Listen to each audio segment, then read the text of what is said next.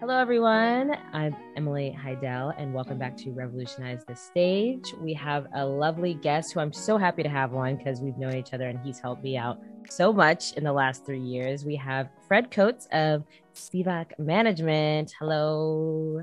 Thank Hello, you. hello, hello. Yes, thank you for being a guest today. You are the Chief Strategy Officer at Spivak Management. Can you give an idea of what your role is and what that kind of entails? Titles are just empty words because it really means Yeah. nothing. I do whatever is needed to kind of bring money in, you know. On the operations side, make sure talent is taken care of, any business dealings, future business dealings, stuff like that, any legal. I'm in the intersection of that, talent-wise, production-wise. So our IP, things, intellectual property, things that we produce or we executive produce Mhm. through the talent or on our own uh, merit. I'm head of partnership with that and have to kind of lead the charge. So think of me as a point guard Mhm. on the team. I still have a coach, a GM, owner, and all that stuff like that. But I am the point guard on all things uh, business, Of course, you use a sports reference for of your course. role, of course. Of course. Wow. Okay, so I Yeah. think when we first met back in 2018, also I feel like when we first met back in 2018, When through we did family. your photo shoot, when we did your photo Oh, shoot in Jesus the soccer Christ. jersey, Yeah, I uh, forgot. and I have those pictures loaded up. I didn't know if this was going to be an interactive thing or should I screen share, but Oh, I'll wait, you stall. should. You should. Oh my God. If you want to, you have them loaded up for real? I have them. I have them loaded up. What? Here, let me Oh, pull them up. I have them in my phone. wow. Okay, so I guess for context, while Fred is pulling that up, back in 2018, I just moved to LA, and Fred and Mhm. I were connected through family friends, and and Fred, at the time, you were more involved in Laugh Mob or not? Yeah, which I still am right now. Mm-hmm. Um, oh, yeah, I got these pictures. Oh, yeah. Um, Uh-huh. I still am. It's just grown to more.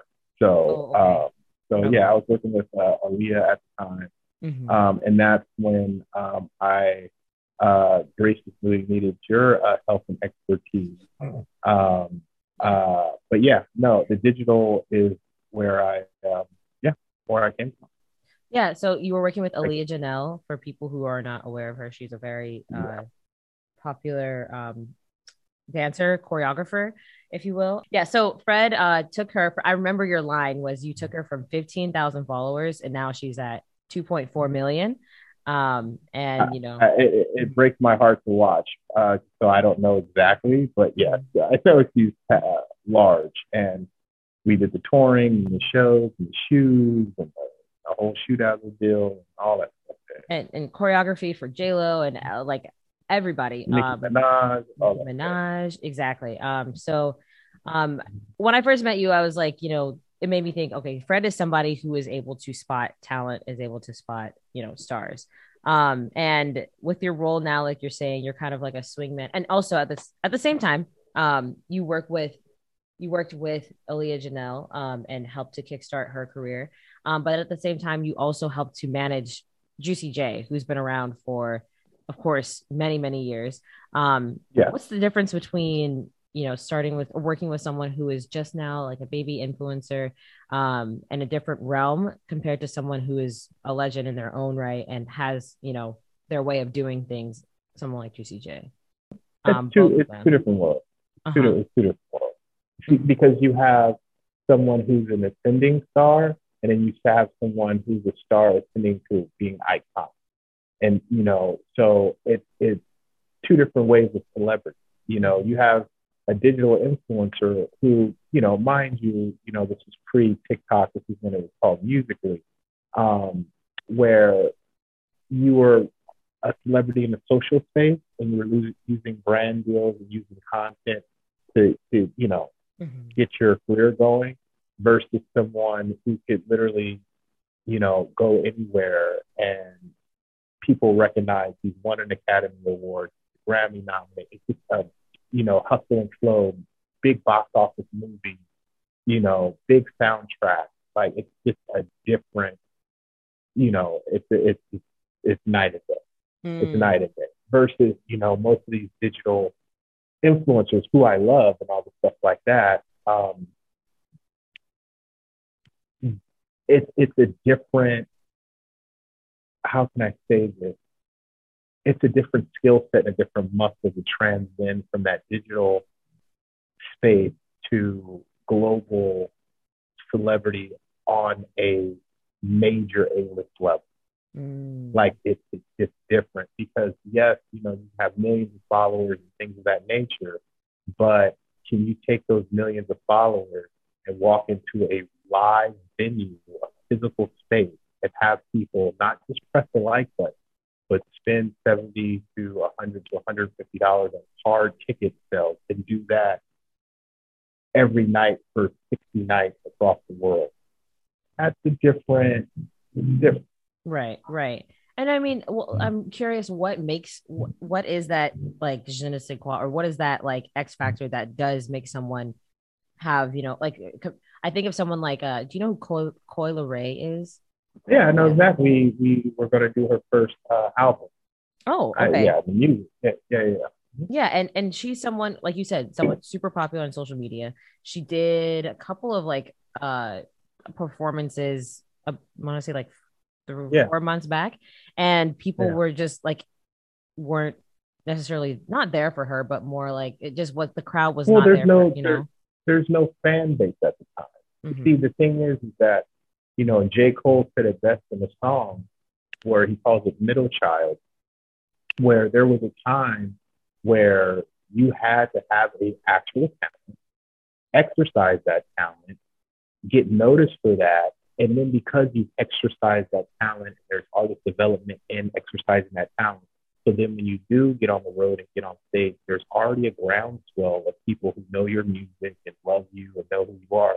Plus, you are prepared as a performer to perform because you've choreographed that 1,000 times, you rehearsed it 1,000 times. Like, it's a perfect storm versus, hey, I accidentally went viral. Now I'm viral and I'm lit. And now people are expecting me to continue that. And I don't have that skill set. Like Yeah, it was luck, but it wasn't something that I trained for my whole life to do. exactly. It, And it's just so yeah, what she's going through and just, to shoot her some super bell because my heart goes out to her. She has it tough because her dad is one of the heads of the music industry. Like her dad was a very, very, very, very big deal to hmm, move the culture. So you have that as your backdrop, but then you're trying to do things on your own hmm, and not really lean on your father and your family. And then you're in a new space where you got lit really quick. The labels put you up to do shows, but nobody really know like they haven't. So it's not her fault. It's the it's is really the team behind for not really, or this could be the overall plan right. too. That also happens where they just need her to get Hmm. out there because they know what's coming down the road. Yeah. Right. And that makes me think about how when you were working with Aaliyah, like she has of course I don't know if she has like a fandom name or whatever, but she has like fans that, No, she right? has a core fan base. And I think with her, and shout out to her because she's probably one of the hardest working people I know. I will give her that. Um, she worked on that fan base. We went to small markets. We really touched the people. We really got in there and kissed babies and shook hands. But because of that, that's where she can go to any city in any state and sell tickets. Mhm. Now it's not as much as a Juicy J or anything like that, but she really physically touched these people. So she created a fan base for herself. but it took some time. Starting to meet Right. somebody who's showing up. Right. And that makes me think about how um with both of these artists and people like you said, like analyzing people like Coi Leray or what have you in the industry. And I, even you guys, I think you guys were with Meg Thee Stallion at the like very not very beginning, but like Hot Girl Summer when she Yeah, really popped off. we gave we gave her, yeah, so we gave her Hot Girl Summer, and that's probably one of those things where I will always be proud of that because it was a real team effort. It was all really joined forces, really got it done. There were not too many egos involved, and I think because of that, that's how I was able to get done. But prior to Hot Girl Summer, Megan, he trusted that we could give her her stamp. And so before Hot Girl Summer, her Fever album, so she just came off the song with Wale, and then we were getting into the Fever album, which is her debut, or they might not call it an album now, they might just call it a project or EP or something.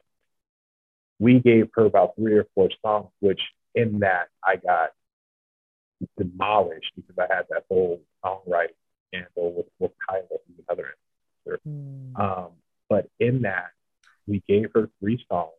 We handled everything correctly.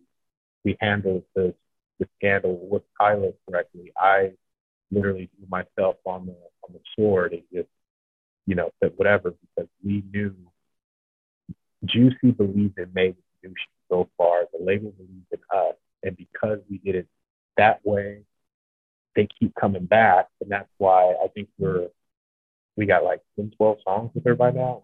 I think that's why because it was a team effort. Everybody took the egos out, and we just made the music. Growing up, did you know that you wanted to be in this sort of role, or was this always your goal? No. Okay. No, not at all. Growing up, I knew I loved business. Okay. And I'll trust your edits, and I'll trust you that you will make sure I look okay in this. But I grew up a hustler. You know what I mean? Like ex-athlete. Growing up in LA, growing up in not, most people, I didn't grow up in the hood or anything like that. But growing up in LA and seeing the hustle and bustle, seeing the entertainment business, seeing the sports business, seeing how money's made in this business, and seeing a lot of shining things going up out here. I went to Beverly High, like I know what, I thought I knew what success looked like, and I just wanted to be some sort of successful. So I didn't think it would be this. If anything close to this, I grew up watching Entourage, one of my favorite shows. And I love the character Ari, Emmanuel. If anything, I was like, oh, I might be an agent, but then that came and went. But no, I never thought it would be this. Actually, I thought I would probably have a business in venture capital, private equity, mergers and acquisitions. That's, anything. Yeah, that's what I was. Okay, so you went to UCLA, and correct me if I'm wrong. Did you major in business at UCLA? No, so I did communication, but yeah, I just I did not plan for this. Would I do hindsight see would help? Was I translated well, and what I mean by I translated well, I could talk to our mutual friend Larry. I could talk to Larry, but then I also can talk to the kid fresh out gangbangers. You know what I mean? And I can communicate to both of them extremely well and have them understand and digest what I'm explaining. And I've always went through life hearing how that was something that naturally came to me because, this is my culture. I'm growing up. I'm playing, these are my guys. So I know how to talk to them, but then I love business. I knew how to talk business. And then I think that the hindsight is probably my leg up from most that tried to do what I was doing, is that they were good at one or the other, but they couldn't talk to both parties. And so I can talk to both parties, have them meet and talk and meet, and I can that's something that I could say that school communication, just knowing interpersonal communication and just body language, dialect, and you Mhm. know, that is what helps because this is a personal business. Entertainment is a personal, it's all relationships. So. Yeah. That's interesting. So you're mutable. You're able to be like not a chameleon, but you're able to adapt very well to different groups of people, different types of situations, that kind of thing. Well, some can, and yes, it's however you interpret it. Hmm. So yes to that, but I personally would say is more. It's more of me knowing how to convey. Okay. So it's like I can convey something to you Mhm.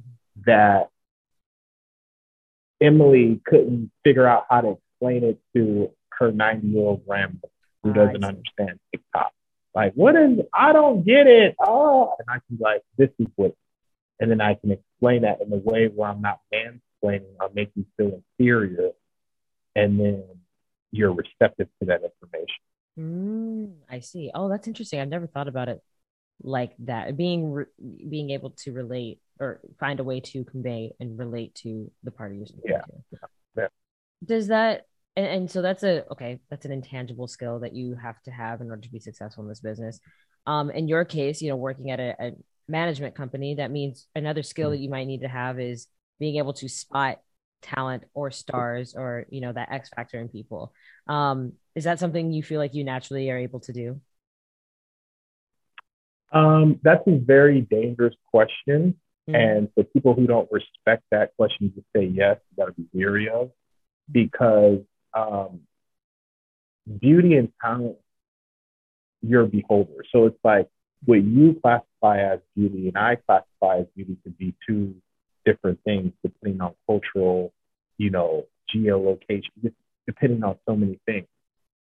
So I think I can't say, hey, you're a star and I can believe that you're a star and I can see it. But what I can say is that culturally, I can feel what's happening, what's moving because I'm touching people, I'm listening, and I can see that right now, this could be your time or your time is coming or this is fitting for, I'm not going to say that I'm a star or kingmaker or anything like that, but my ears to the street. And because my ears to the street, I have a leg up on forecast. ah. So when you say your ears to the streets, what exactly how do you keep your ear to the streets? Like what do you mean by that?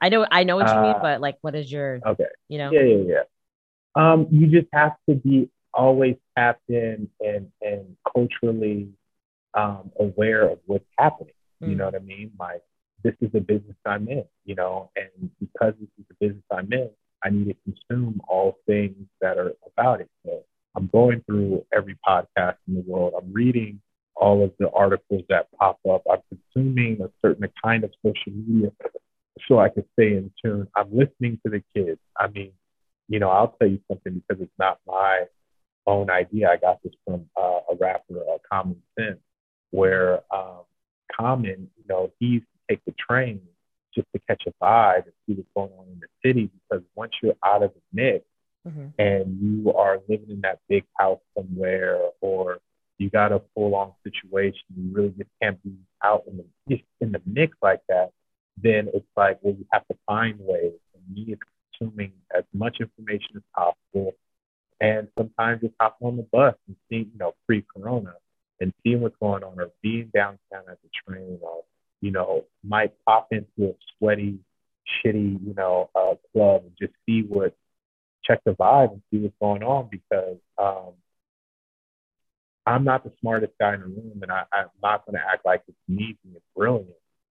It's what, it's what the universe is giving me and how I take it and use Oh, that's so interesting. And that reminds me, and we'll talk about it later, of one of the 48 laws of power, like you it. Yeah.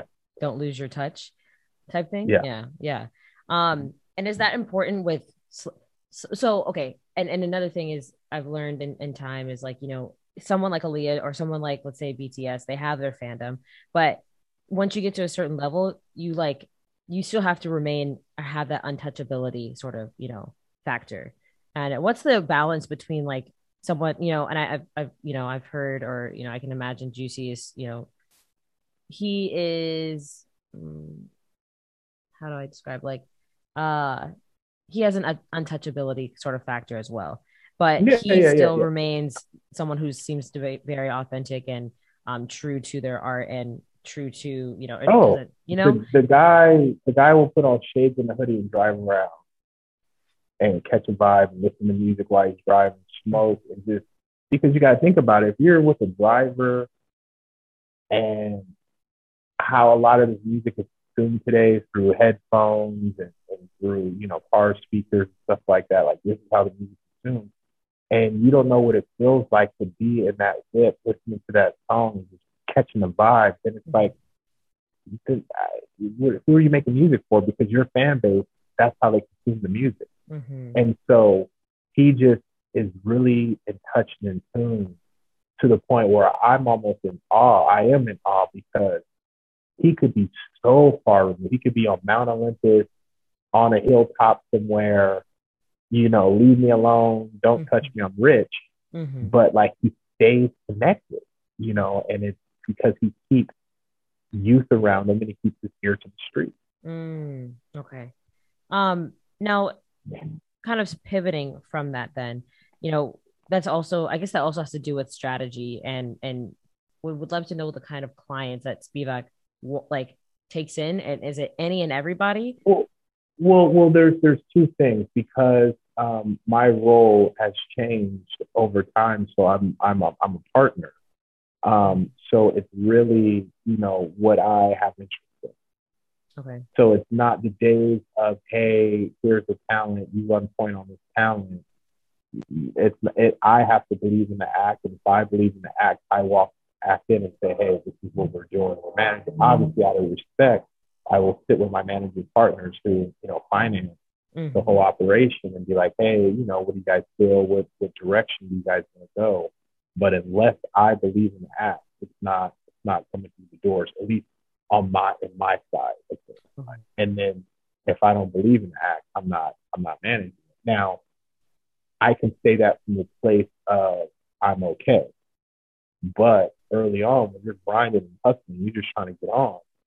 You get anything you can, and you excel at it. And success will be your business card, because look, let's be frank here. I'm not a dancer. You know what I mean? I don't know how to really dance. I mean, I can trip walk a little bit. But you know what I mean? Like it ain't. Might do the butterfly, but that's about it. And how am I, doing global tours and I have a high heel shoe line for north of 500,000 with a dancer? How am I doing all of BeautyCon? And, you know what I mean? Yeah. Yeah. It's the business aspect. I just want to win. So I was like, this is something that seems successful. I can see what it is. I'm going to hurry up and learn, and I'm going to study and figure it out. And because at the end of the day, a good piece of talent is a good piece of talent. You just got to build a business around it. You see a talent or the opportunity in a Bollywood actor, and then you get that Bollywood actor to come in. Is it your job to strategize and figure out like the ins and outs, of course, of everything going on in Bollywood, and be like an expert, if you will, or is it something like, well, there's so much history behind that. There's like, you can't automatically just be an expert the moment they walk in the door, and so it's like just an ongoing process. Well, Or it's a mixture of both, but I can like put it in real time. So let's say Emily walks into my door, right?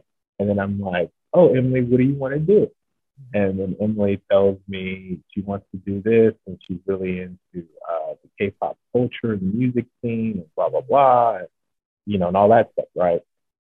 And so what I will do is I will take that information, right, and categorize it. And then what I'll also do is take your passion and see, because I need to find out what your passion is about. I need to find out what you'll get up at 5 a.m. in the morning, 4 a.m. in the morning, really get to work to, versus something where you're like, I'm not into it, so I'm not, when it gets hard. Yeah. You know, I want to figure out like what are the things that you love, Yeah. where are you trying to go, and then what we sit down and do is we build that vehicle to get you to point A to point B. We build the vehicle, we come up with a plan, we come up with a roadmap, and then, you know, we put gas in the car and turn it on and hit the road. I see. Okay. So that's essentially that's the strategy. That's the strategic part of the your role.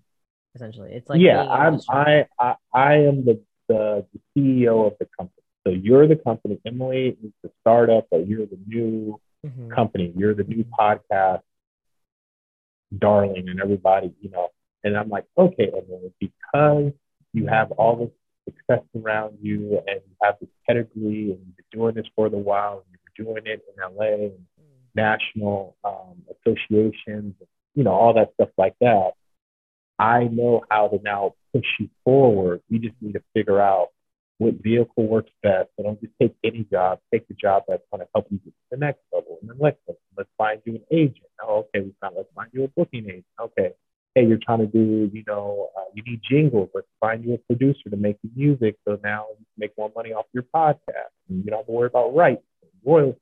Like we just really sit down and strategize and come up with a game plan.